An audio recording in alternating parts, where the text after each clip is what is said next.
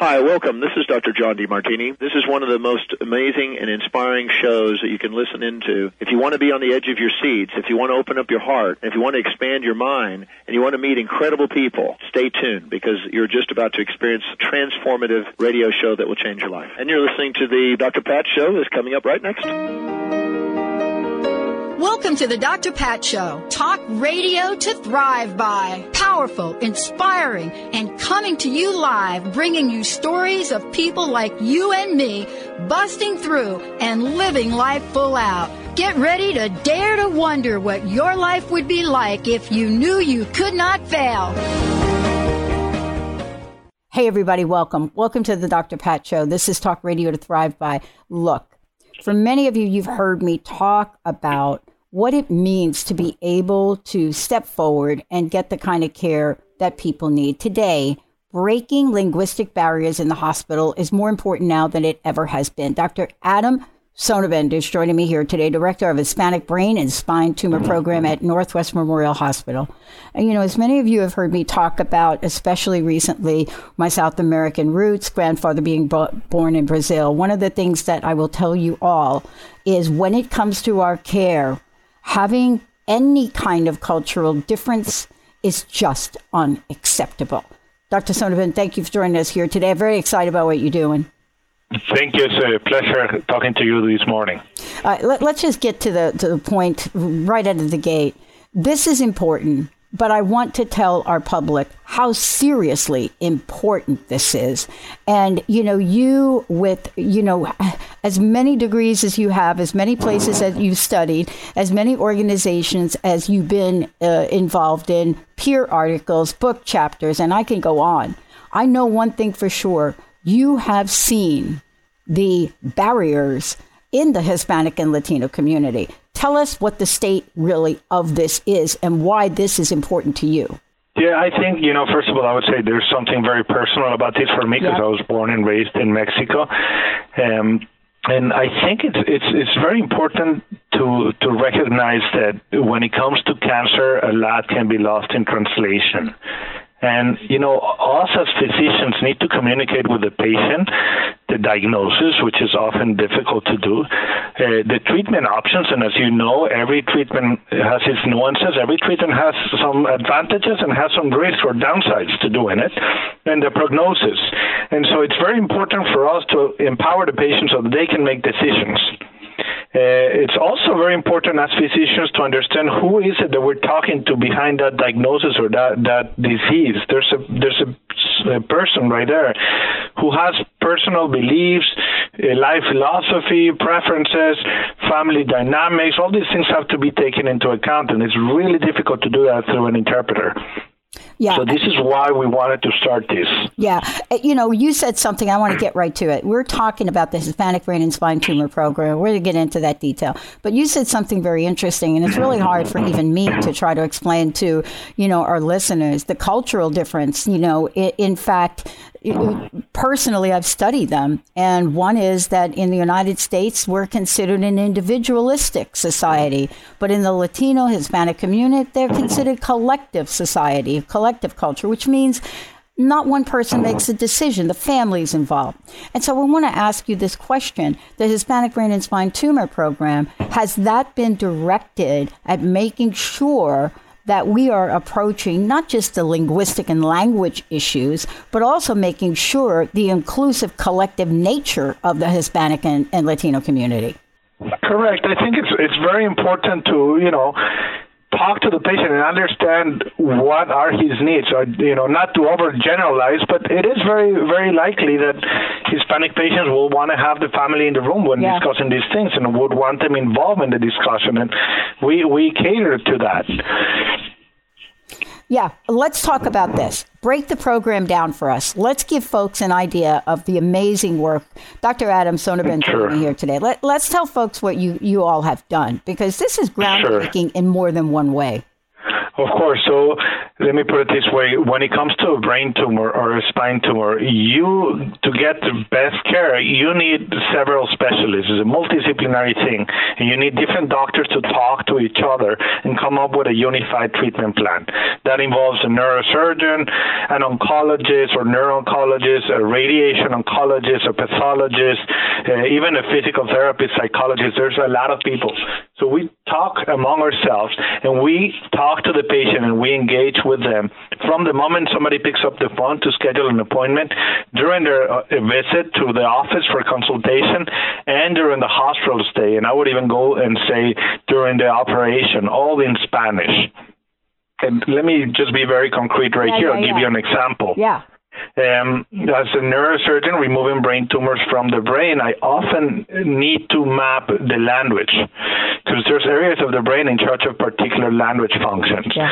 And different languages have different sites in the brain. And it's impossible to predict. You need to go find these places. And to do that, we wake the patient up sometimes when indicated and monitor these languages. And you know, in this case, with a Hispanic patient, I will do that in Spanish.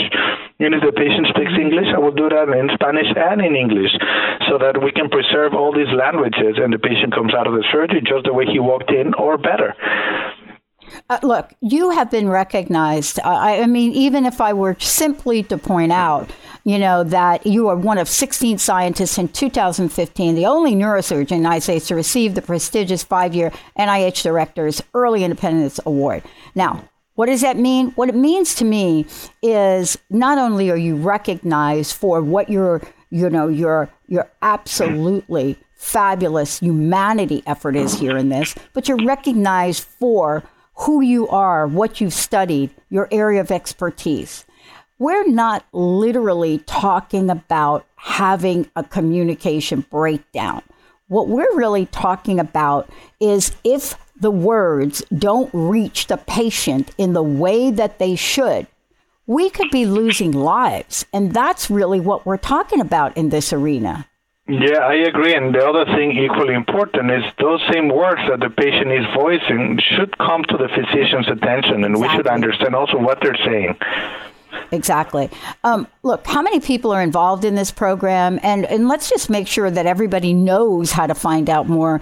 And I'd like you to do two things, if you don't mind. I would like you to answer the question, if you could, in English. And then I would like you, for our Hispanic audience, to really answer the question in Spanish, if you don't mind.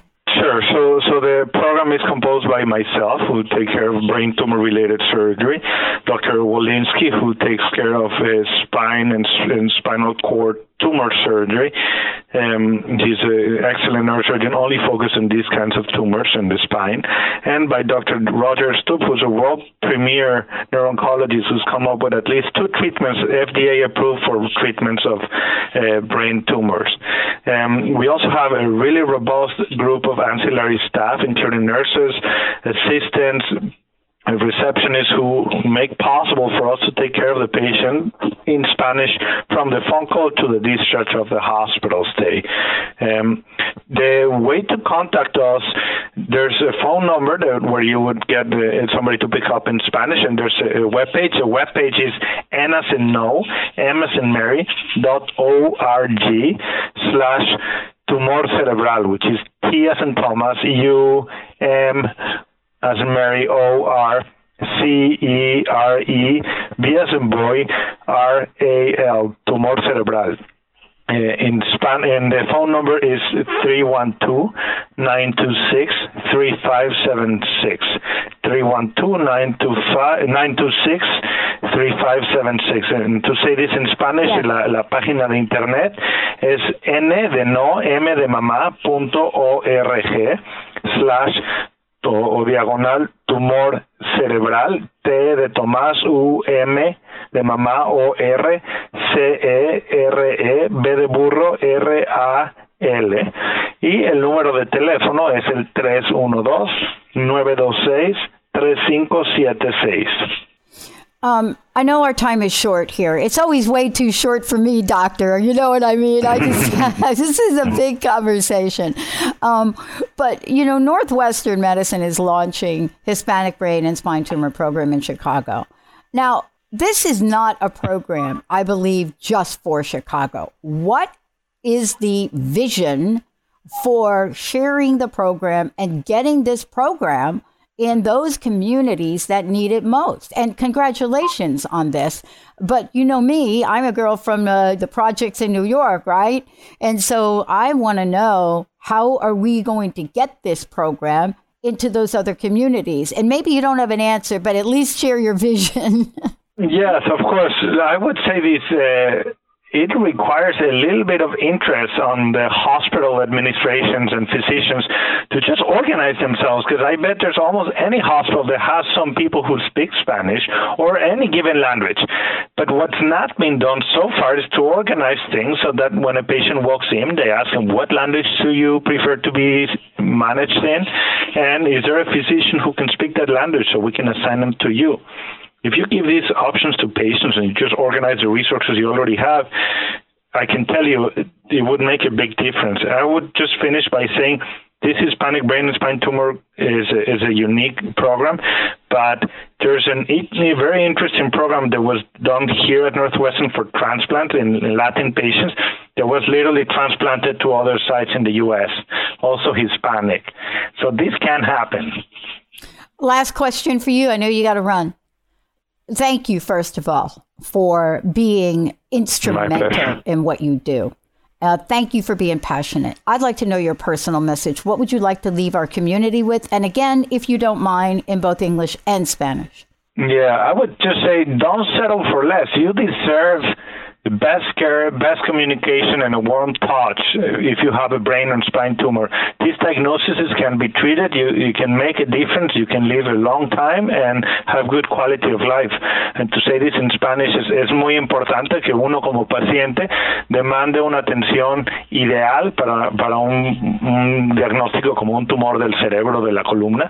Y es importante que esto se haga siendo muy sensible a las necesidades que uno tiene. Este tipo de diagnósticos no son una sentencia de muerte necesariamente, y puede uno vivir mucho tiempo con buena calidad de vida si uno tiene la atención oportuna.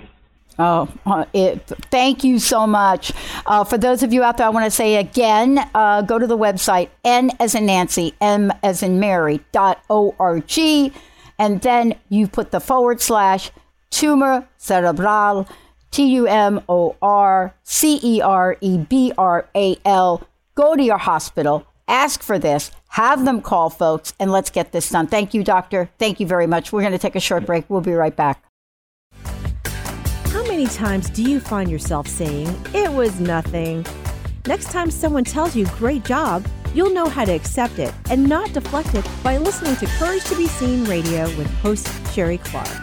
Sherry Clark is an experienced global engineering leader, coach, and mentor. From her experiences one-on-one coaching to corporate consulting and executive coaching, Sherry has learned many women need at least 3 things to discover and face success. Learn about the ACES program, how to survive male-dominated fields with grace and authenticity, and reach the top without ever once giving up on who you are. Courage to Be Seen host Sherry Clark explores the awesome power of your entire self.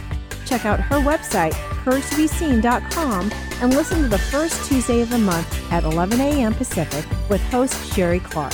You have the courage to be seen. See you later.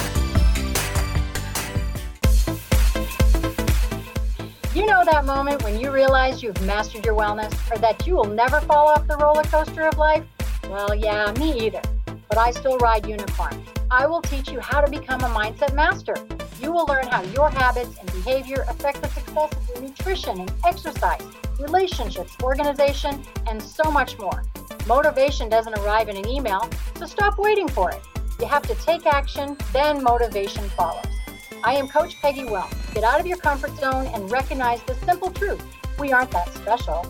We all have crap to deal with, and we all have a lot more in common than not. I want to spark you into action. We will learn, love, and laugh together. So join me every first and third Monday at 3 p.m. Pacific for Coach Couch and Coffee Radio, where you will learn that being happy and healthy is way more than carrot sticks and squats. I'll talk to you later.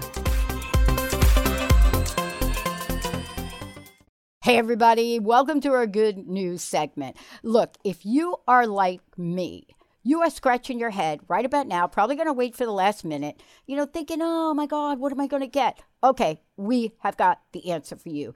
Gifting guesswork. Be gone. That's what I like be gone.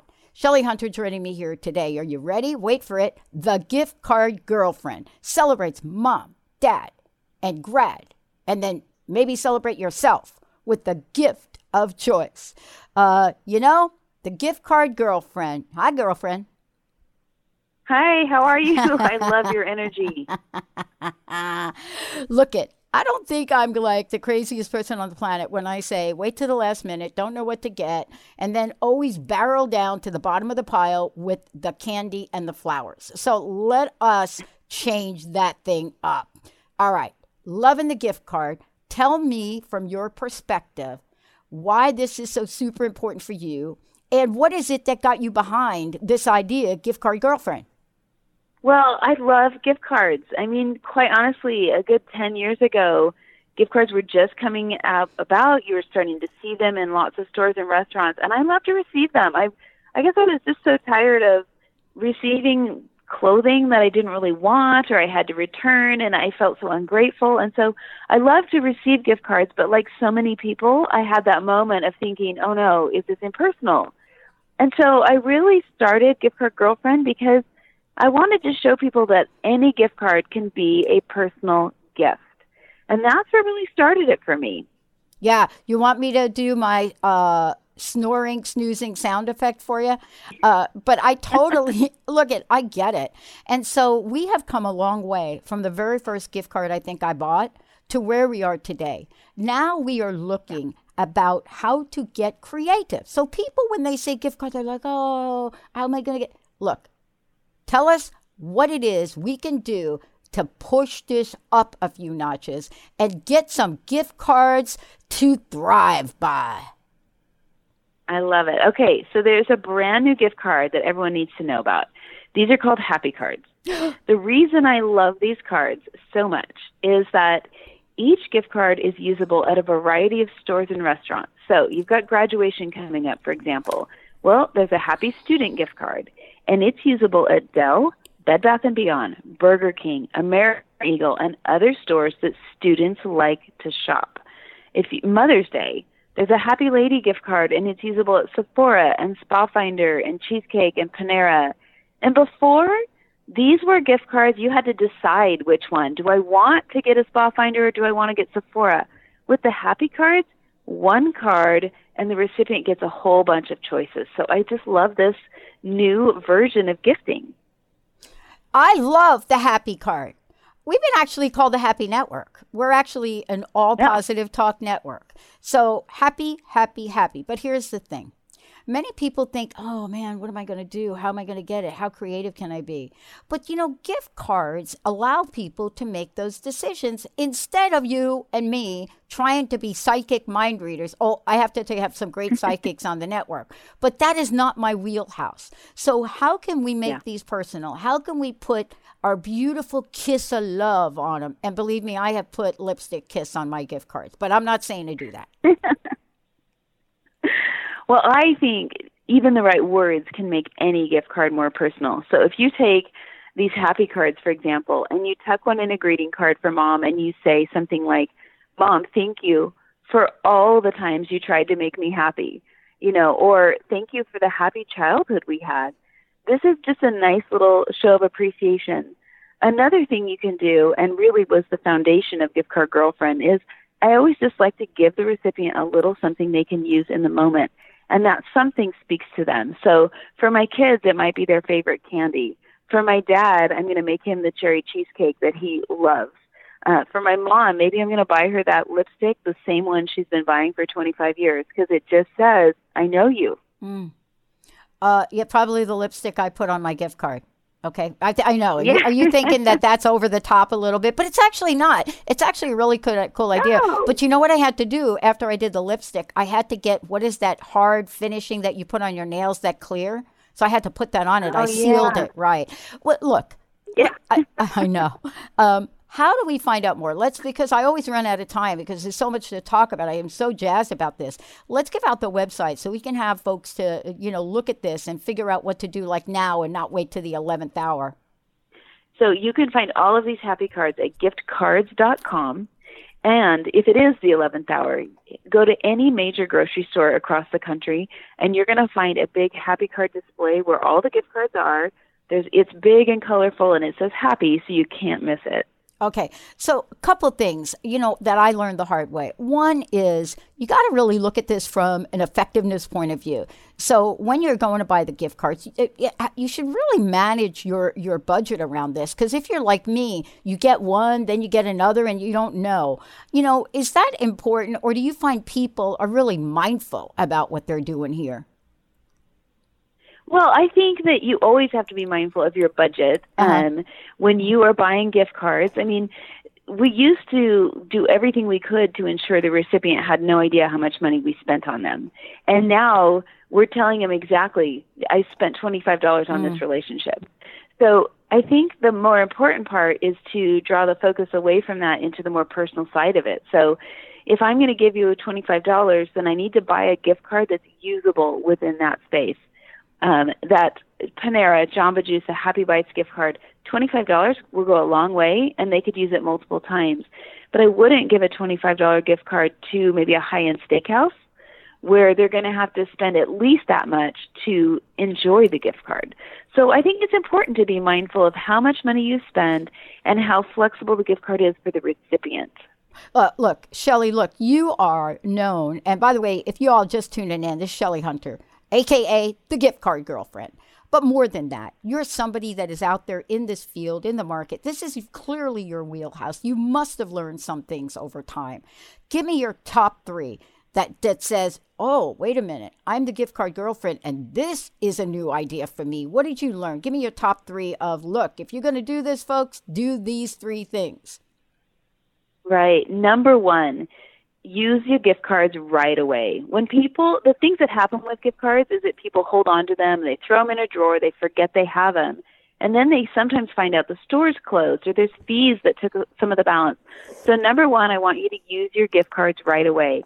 Number two, if you really will not use it, you say to yourself, not for me, not my style, not my location, then sell that gift card. You can sell it and get cash back on a number of gift card resellers online.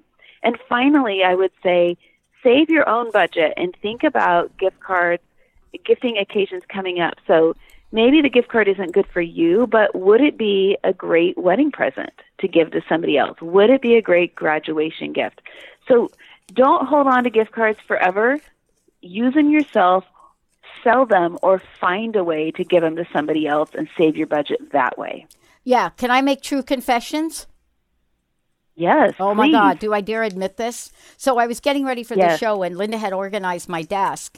And so I'm going in the desk, and I find all these gift cards, and I pull one out because I was looking at, okay. You want to take a guess at how old this movie gift card is? Oh, no. Movie gift card? Okay. 2003. Is it like for Blockbuster? 2000. Oh, God. Oh, my God. I'm not even going to pull out my Blockbuster one. 2003. 2003. And what you're saying is so true because look, there's a psychology to this, but more important, I want to get back to the happy idea. Look, this is a way to not only express ourselves in the age that we live in. We live in the digital age. But what you're talking about is being able to create the same kind of vibration and energy around this that was once put in to the traditional storefront. And I want to talk about that for a minute because many people think, gift cards so impersonal. But this market has changed, at least from my perspective. How do we share that with our listeners to say, wait a minute, this has really changed? We can do stuff differently now. This can be personal.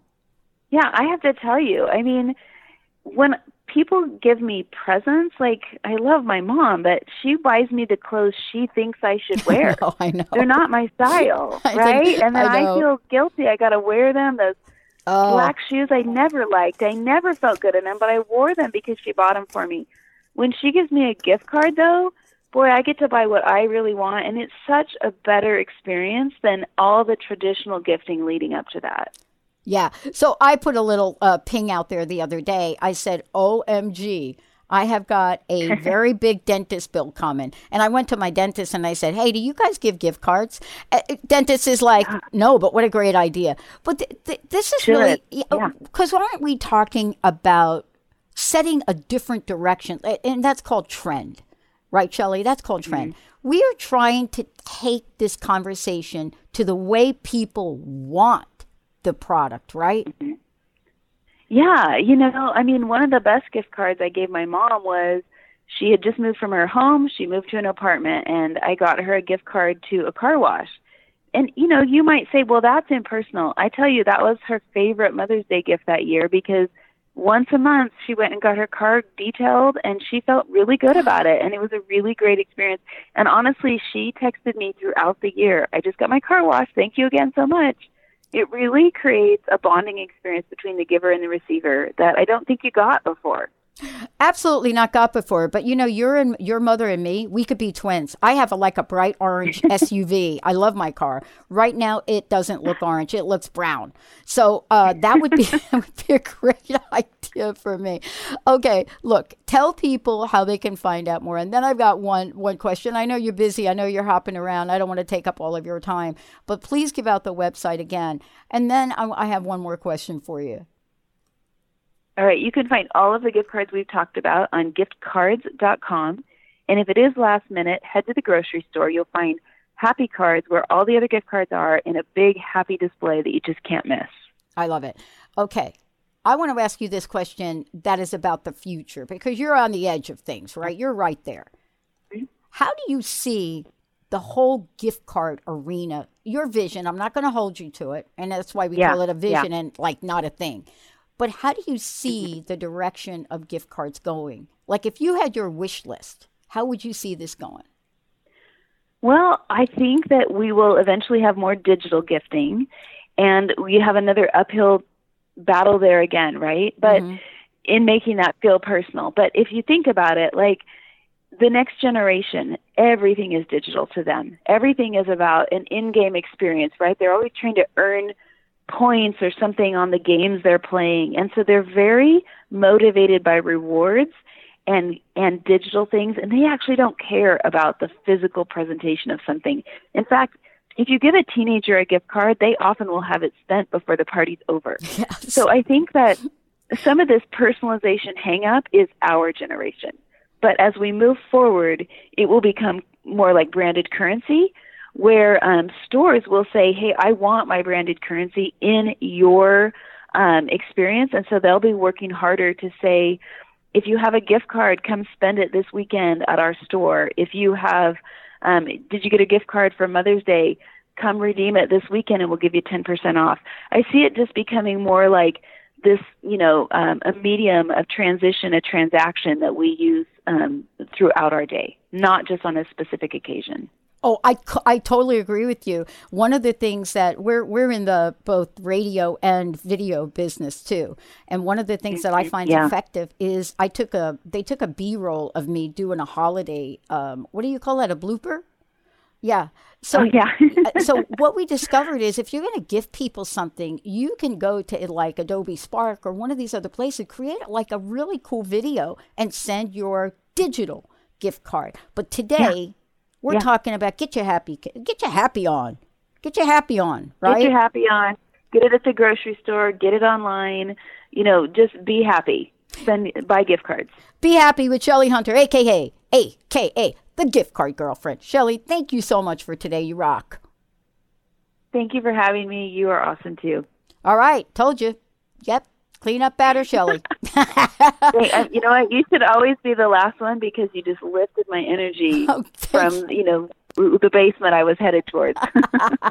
Well, look, I love what you're doing because anybody that's like me, this is the perfect gift to allow people to become empowered. And that's what I love. And you're awesome, Shelley. Thank you so much for today. Thank you. All right, everybody. Thank you. I really appreciate it. Shelley Hunter, everybody. And look, you know, get it. This is it, www.giftcards.com. Oh, boy, this is exciting. Let's take a short break. I'll be right back. This is Debbie Pokornik with a moment for standing in your power. Self-control begins with noticing how different feelings present themselves in your body. When you're feeling sensitive, for example, your chin might quiver, tears might well up in your eyes, and your voice might catch in your throat. Anger, on the other hand, might appear as tension in your jaw, back, or arms, along with clenched fists, heat in the upper torso, scowling, and a strong desire to yell. The more aware you become of your body cues, the easier it will be to recognize when you're on the road to disaster. Choose the emotions that cause you problems, then start noticing and logging the body cues that come with them. For information and to work with Debbie, visit empoweringnrg.com. That's empoweringnrg.com. Hey, everybody. Welcome, welcome. Listen, this is our good news segment. You know, here's something that I am so thrilled. We have somebody joining us here today that can help us with this. Nathan Hemmelgarn joining us, Senior Brand Director for the Consumer Business at Carson DeLosa Education. Now, here's what I want to say. For those of you out there that are thinking about summer fun, you're not thinking about school, I got to tell you, you're talking to somebody that spent most summers in school. And that's a whole other show. But there's a very good reason to have this conversation. And why is it that even if we learned a skill, let's say a sport, and we don't play it, like my mom used to say, if you don't use it, you'll lose it. Today, hitting the brakes on the summer slide, what is it that you guys are doing? Nathan, thanks for joining us here today. Thanks for having me. You know, I think we're now learning about us in the United States and our learning schedule. For example, the way we educate our kids and adults now, and most countries don't take, quote, summers off. Let's take an idea of what this summer vacation for students is about. And is there an importance to recoup after 10 months of hard work? And honestly, it is hard work, isn't it? Very much so. Yeah, I mean, I think the key is learning needs to happen year-round. And it's just like you had mentioned, like your brain is a muscle, and you have to work it out every day. School is really intense. They spend 10 months in a classroom, 7-8 hours a day. They've got all their extracurricular activities, and it comes to summer, and it's like, okay, I just want to play. I want to zone out and sit on the couch. As they get older, I want to sleep in and, not get up till noon or whatever time it happens to be. But that doesn't stop the fact that learning is important. And if you don't flex those muscles throughout the summer, you will learn, or you will lose some of that learning over there.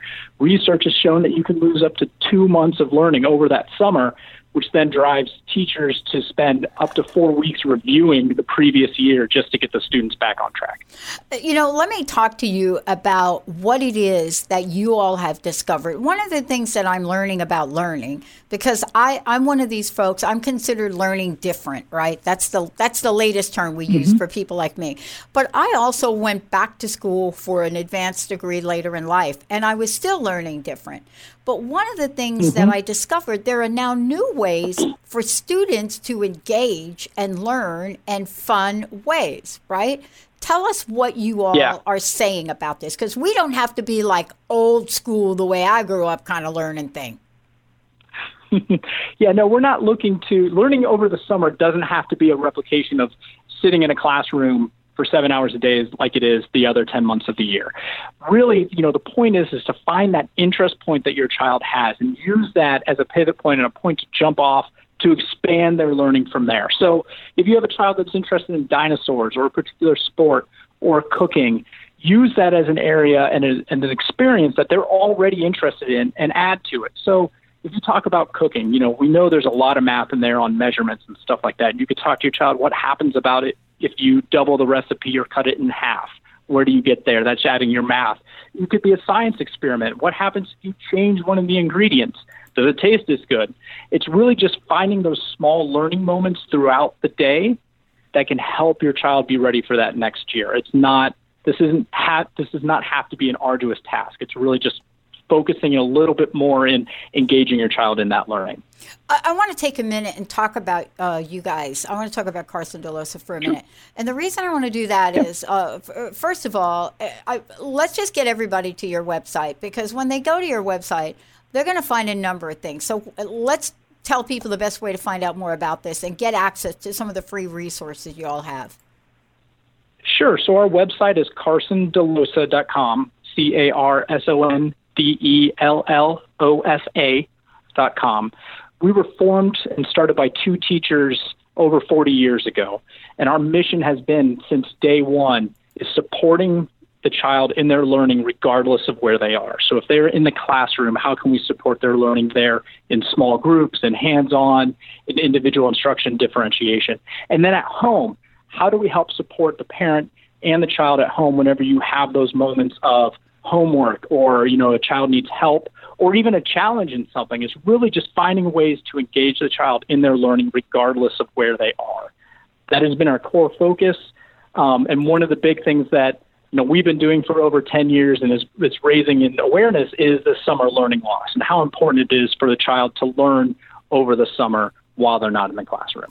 Do you think teachers are surprised at this point? Here's the question I want to ask you. Do you think teachers are surprised at this point? I had a friend that did so much innovative ways to even start a music program with ukuleles, that these kids from a very diverse background got to play their ukulele on the stage at Benaroya Hall. So how engaged, or how should I say this? How innovative do you think we are enabling our teachers to be to even speed up that 4 week time? 4 weeks is a long time. Yeah. So I think it's really, I think they have the opportunities to do what they do in the classroom, but I think it's very important for the parents to understand the role that they play in their child's education, especially over the summer. So that communication between the teacher and the parent throughout the year is really, really important. And I would say it's even more important right there at that end of the year of like, okay, now how do I keep this learning going over the summer so that you can help your child, review the skills that they need to over the summer, get ready for that next year, so that then those teachers don't need to spend that much time reviewing and they're off and running to the races of that particular grade. One of the things that we have is that Summer Bridge Activities workbook series. It covers math, science, social studies, and language arts that reviews the year they came out of and starts touching on the skills for next year, all with 15 minutes a day. So we're not trying to replicate the classroom. It's really just having those daily touch points so that as a parent who may not, have the background of like, what kind of math is my child doing and what do they have to know? This covers all of that. That they're touching on the things they need to, still while realizing that the summer is really important for the kids to get out, to have fun, to recharge, and still have those different opportunities to learn. Okay, I always prepare for these shows, right? Albeit it's a short interview. When I went to your website, here's what struck me about you guys. I went to your free resources, and when I got there, there was something I found that I had to think, am I really on this education website? So I want to talk about this for a minute. Mm-hmm. When I got here, I tapped into kindness printables. Yep. And I thought, what are these folks doing? Tell me about your value proposition on teaching values such as kindness. So I think it really just drives back to that, education is not just those core skills. So with Summer Bridge, for instance, we talk about character development and sharing and working with groups, physical fitness and healthy eating. But then also, social emotional learning is really important because those types of skills that children have and have to learn help support them with the rest of their learning and just life in general. You look at kids, my daughter's leaving 5th grade and they've done so many project activities. So it's like there's 5 kids, and if one doesn't do as much as the other one did, it's starting to learn those like social interactions that help support them throughout their lives, which then drives, success in education as well. Yeah. After I spent some time here, especially with the reward tags, I thought you guys ought to put a bundle together for corporate America. That's really what I was looking at. I was like, oh man, they need to expand and grow. Just call me on that. I want to ask you a couple things. I know I'm serious about it. You know, I was a corporate consultant for over 30 years, and I got to tell you, when I went here and I looked at the principles that you are, not only what you're doing to bridge the gap, but what you're doing to bring a new awareness of humanity in school. And a lot of times, I got to tell you, Nathan, we don't talk about teaching, education, and humanity type things very often. So what you all are doing is so far out of the box and needs to be in every school. I was really touched by it. What is your greatest concern, challenge, and what is your proposition to pretty much overcome it? So I think, the biggest challenge is really getting children engaged. But I think what has come out of the last, 10, 15 years in education is the realization that everyone learns in different ways. So you have, your differentiation, and you have the different ways to work with children in the classroom. But then at home, that's really a great place for your child to shine because you know your child better than anyone else does. Some kids may love to sit down and just do a workbook all day and, do worksheets and off they go. Others really want to get their hands dirty. Some of them work better in the morning. Some of them work better in the afternoon. So I think it's really just that opportunity to realize that every learner is different and to help support them in that way so that they can achieve just as much as anyone else can. I want to thank you for everything you're doing. Thank you so much. One last question to you. Please give out the website and what's your personal message? What do you want to leave us with, Nathan? So my personal message is I really just want everyone to know that while these percentages and the learning gap seems daunting, it is completely able to be overcome. It does not take a lot to do. Learning is everywhere, and engaging your child as you go through your day and as they're doing activities is really the key to making sure that they have a love of learning and can support that achievement through their whole life. You can find out more about Summer Bridge. Summer Bridge Activities is available at all places where books are sold. You can also find it on our website, carsondelosa.com or summerbrains.com. Awesome. Nathan, everybody, and I want to tell you, go check it out. And I got to say to everybody out there, when you go to the website, don't be thinking, oh, I wonder if my teachers have this. No, give them this education. Spread the word. We're going to take a short break, everybody. We'll be right back.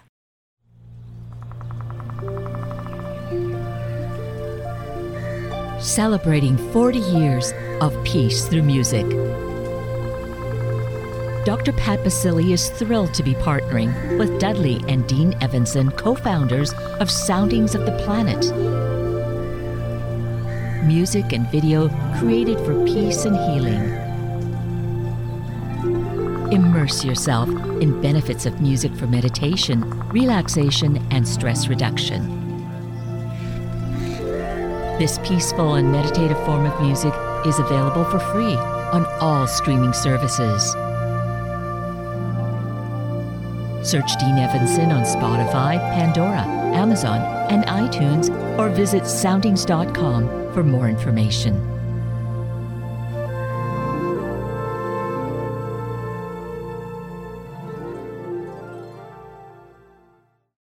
Hey, everybody, welcome. Listen. 2019, here's what I want to say. Everyone that is listening to this show, you've heard us talk one way or the other about biotechnology innovation.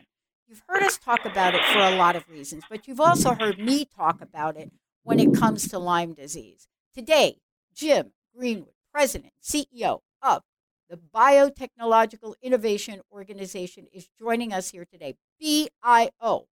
And what we're talking about is where were we, where are we, and how quickly can we get to where we want to be?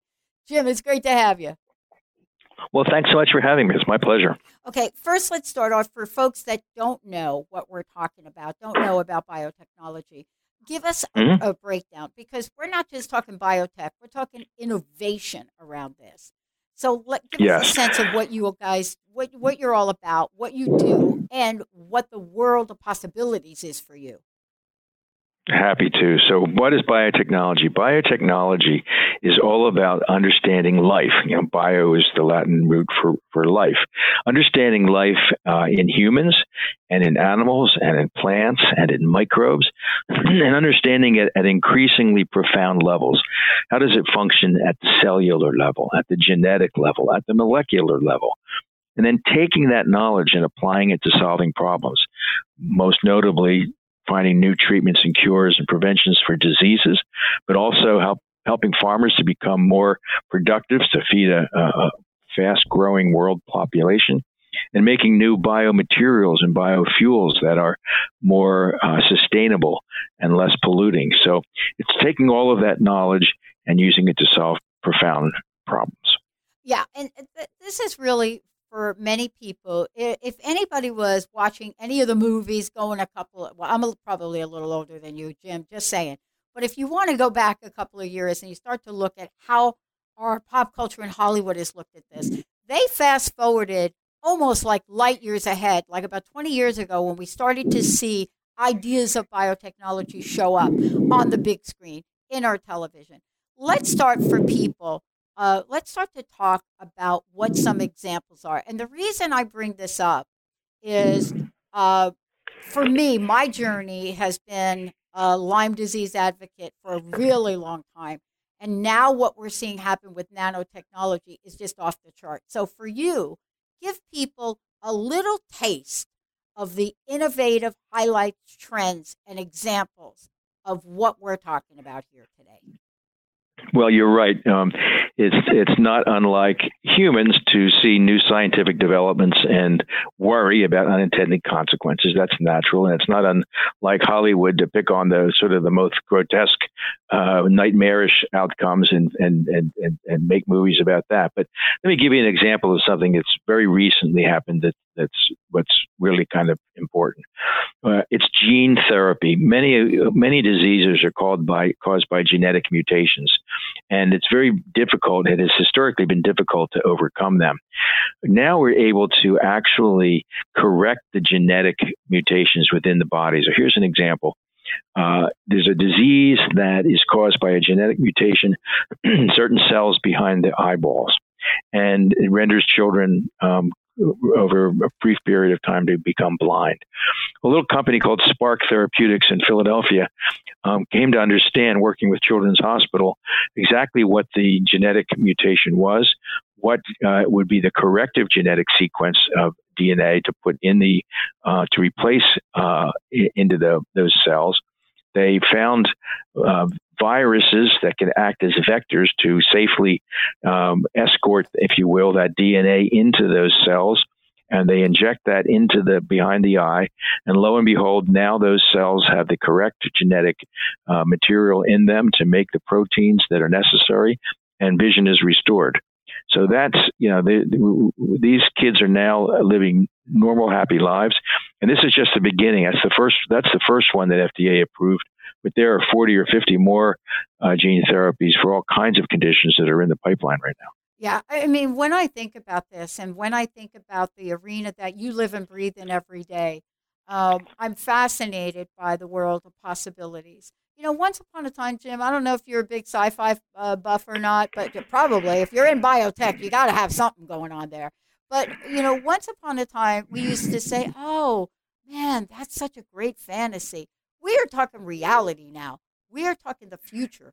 We are talking where we are today. What are some of the biggest opportunities you see? I know for me, I am just watching what is happening with actually the largest, fastest growing epidemic we have in the United States.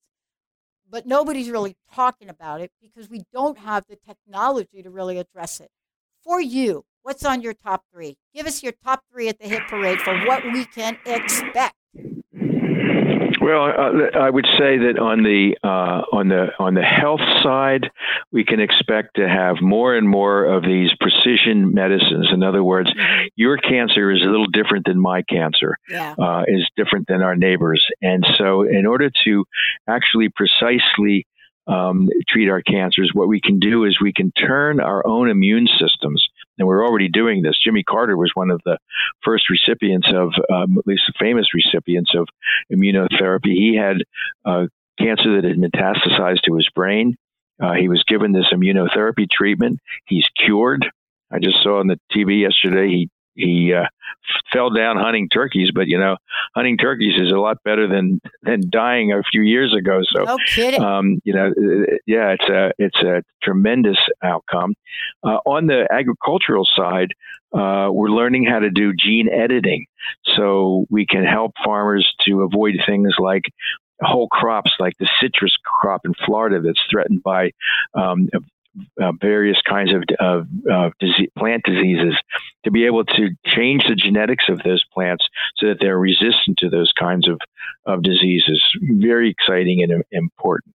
And then on the biofuel side, to be able to take material from plants, and instead of using petroleum products to make plastic-like materials, we can use plant products that biodegrade much more readily.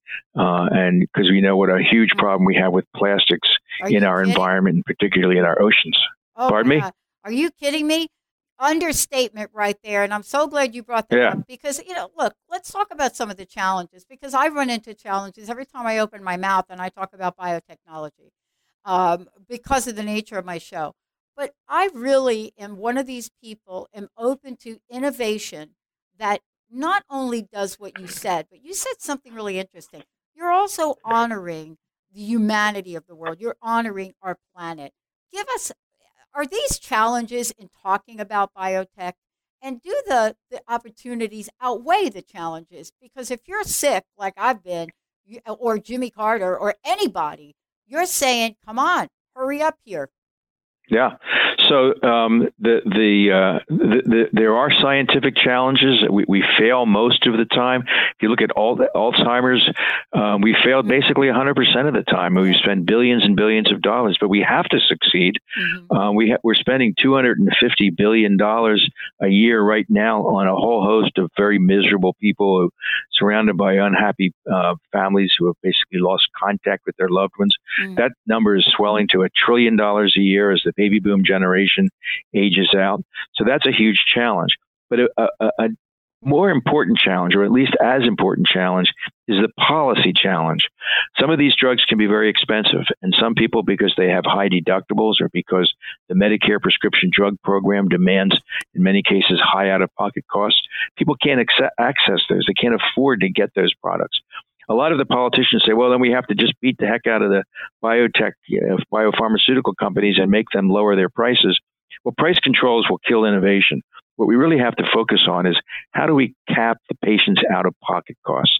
How do we get beyond these large deductibles, these large out-of-pocket costs? It's a moral issue. No one who needs a medicine should not be able to get it because what is required to come out of their pockets. You and me, are on the same page with this. I know this is a really short interview. I know they want me to keep this pretty much to 10 minutes. So how do folks find out more about this? Because I really think that what we're talking about here today, especially with what you're doing at the convention, what's showing up, I think it's important for all of us to get educated so that we don't create our own stories about what's true and what's not. So give us a website if you don't mind. Well said. So go to convention.bio.org and you can learn about our convention in Philadelphia next month, and go to just bio.org to learn more about our trade association and about biotechnology in general. All right. Last question. Personal message, Jim. Putting you on the hot seat. Yep. I know you can handle it. What do you want to leave us with today? What I want to leave you with today is we can't have it both ways. We can't love the cures and the treatments and the medicines that save lives and hate the companies that are doing it. We've had too much bashing of pharmaceutical companies. There have been some bad players and there's some bad examples, but for the most part, these are really serious scientists and really serious CEOs and entrepreneurs trying to do a good job. We need to figure out how to make sure everybody can get this message affordably without killing the hope of innovation. And I agree with you. What did my mom used to say? It just takes one rotten apple in the bunch to really tarnish. And, we don't want to throw the whole bushel of apples out, right? We sure don't. Nope. Separate it apart, and we're seeing it. So thank you for getting up here. Thank you for what all right. you do. Thank you for doing what you're doing in Bucks County. Thanks for all of the above, Jim. Okay, my pleasure. Thank you. Bye-bye. Bye-bye.